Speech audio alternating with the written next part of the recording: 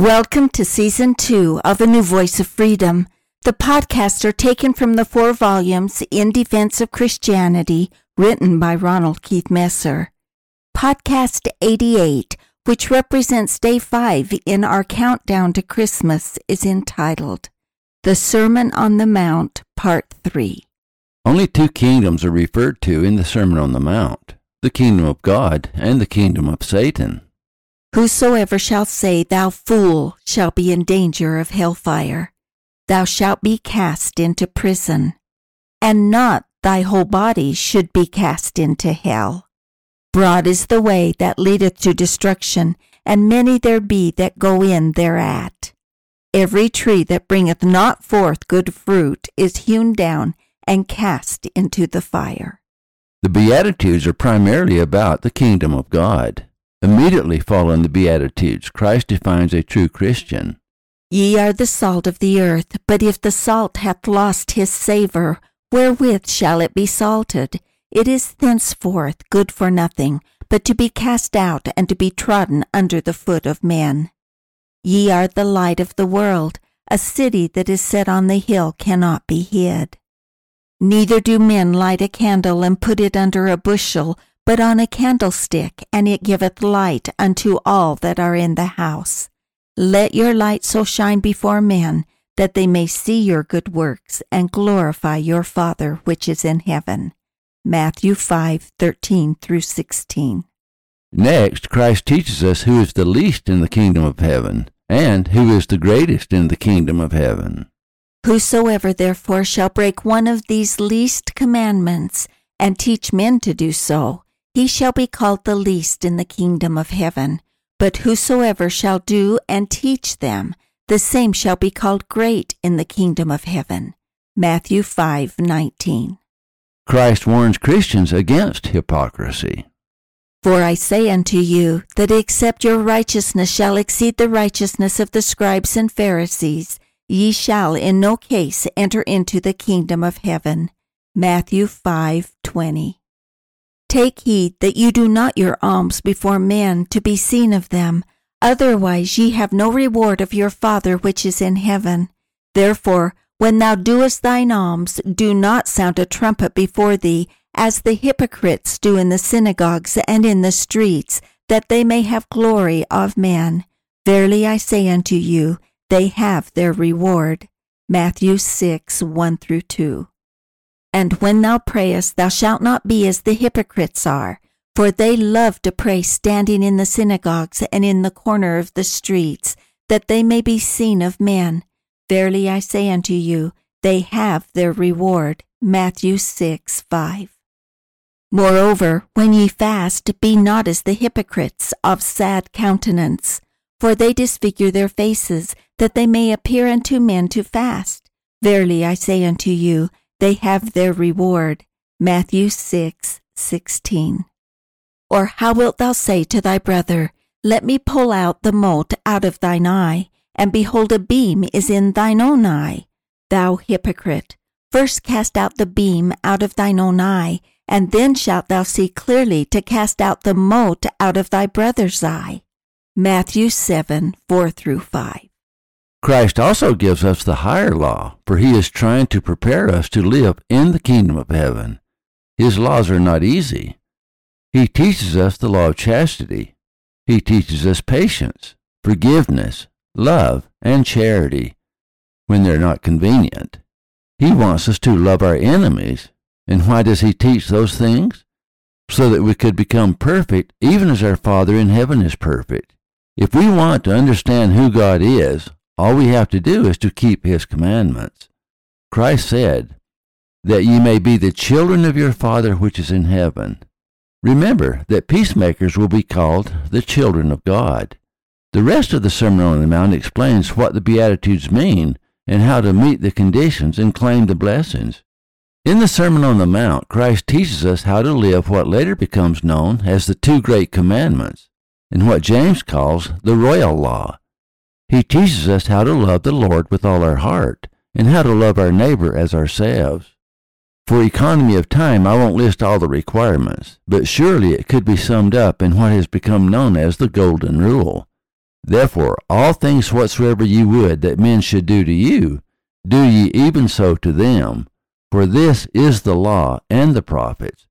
This is strongly enforced in the following: Judge not that ye be not judged. And love your enemies, bless them that curse you, do good to them that hate you, and pray for them which despitefully use you and persecute you. Immediately following that, Christ reinforces his theme, that ye may be the children of your Father which is in heaven, which is also a recurring theme of the Beatitudes. Theirs is the kingdom of heaven, inherit the earth, shall see God, shall be called the children of God. Christ teaches us how to enter into the kingdom of heaven. Enter ye in at the strait gate, for wide is the gate, and broad is the way that leadeth to destruction, and many there be that go in thereat. Because strait is the gate, and narrow is the way that leadeth unto life, and few there be that find it. Matthew 7:13-14. As strait, spelled S-T-R-A-I-T, is a narrow waterway that connects two larger bodies of water, the strait gate is generally equated with baptism. Matthew records the baptism of Jesus in the following way. Then come Jesus from Galilee to Jordan unto John to be baptized of him. But John forbade him, saying, I have need to be baptized of thee, and comest thou to me? And Jesus answering said unto him, Suffer it to be so now, for thus it becometh us to fulfil all righteousness. Then he suffered him.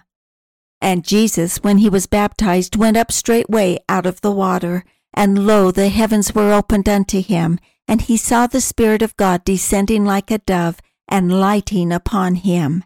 Matthew 3:13-16. John, referred to as John the Baptist, is the forerunner of Christ. John held the priesthood through his father. Christ traveled from Galilee to Jordan. Scholars estimate that to be about a 60-mile walk. John, recognizing his own sinful state, says the obvious. I have need to be baptized of thee. That question is understandable when you consider that the purpose of baptism is to cleanse us from sin, and John the Baptist knew that Christ was sinless. In fact, John taught his disciples, I indeed baptize you with water unto repentance, but he that cometh after me is mightier than I, whose shoes I am not worthy to bear. He shall baptize you with the Holy Ghost and with fire. Matthew 3:11.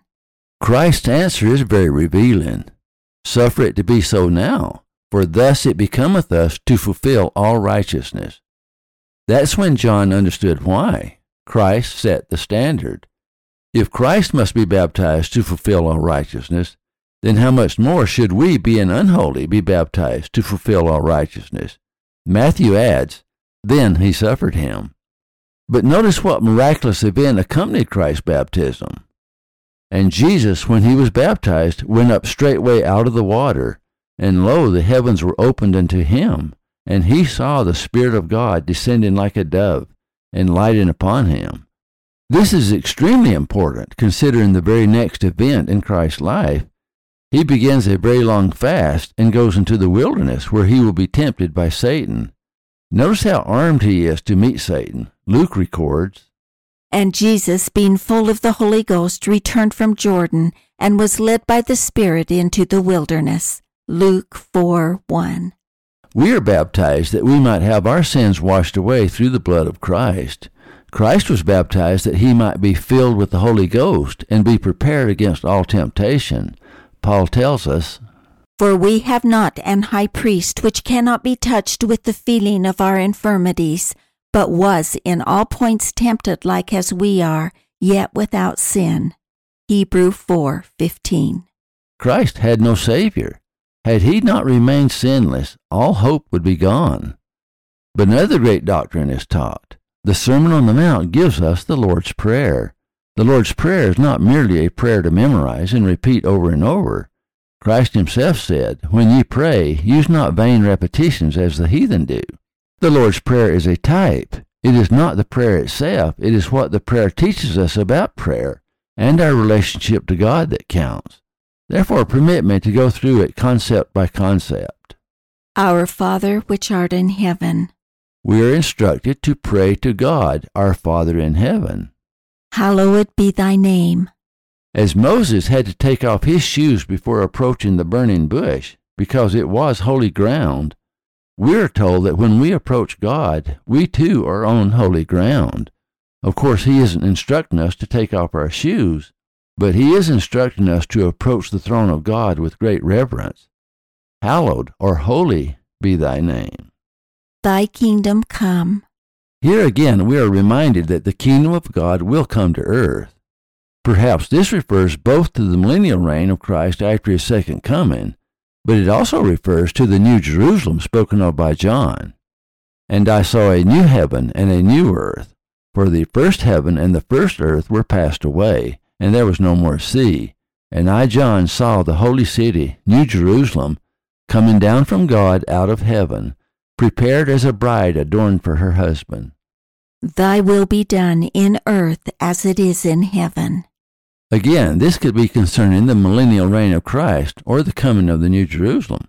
Eventually, earth will be the abode of God, and when it is, God's will be done on earth as it is in heaven. It is a literal image. The Lord's Prayer is all about the kingdom of God. Give us this day our daily bread. Christ understands the needs of mortality. We must have daily bread. But we also know that bread has two meanings, nourishment of both the body and the spirit. Christ is the bread of life. Just as we need to eat daily bread for physical nourishment, we need to partake of the bread of life daily for spiritual nourishment. And forgive us our debts as we forgive our debtors. This is a double-edged sword. In the Sermon on the Mount, Christ expands his meaning.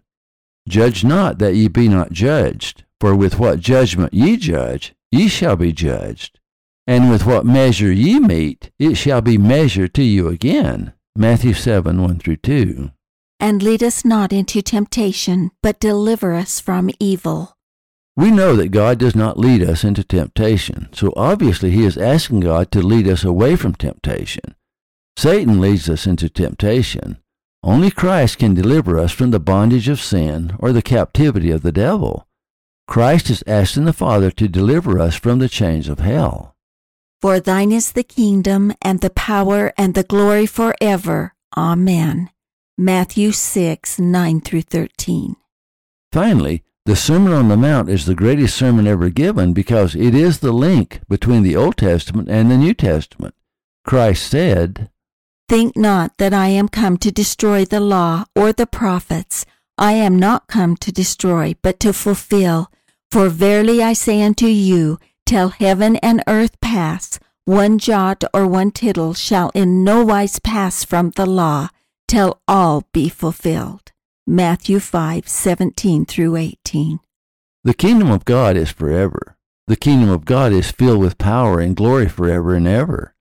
The end goal is the kingdom of God, and only in the kingdom of God can we be perfect, even as our Father in heaven is perfect. Christ said, But seek ye first the kingdom of God, and his righteousness, and all these things shall be added unto you. Matthew 5:48 defines the entire mission and purpose of Christ. It is why he took upon himself our sins in the garden called Gethsemane. It is why he died for us on the hill called Calvary. It is why he came forth from the garden tomb. Of his many titles, one is Savior. Being innocent, he satisfied the law of justice and saved us from our sins. Another is Redeemer. Think of Redeemer as one who restored something to its full value, its full glory, and its full potential. Christ gave his life for us so that we could become perfect. Without Christ's atoning sacrifice, it would never have been possible. He alone has the power to preserve, protect, sanctify, and perfect us, even as our Father which is in heaven is perfect. Thank you for listening. Watch for our next podcast. In Defense of Christianity is available at ronaldmesser.com.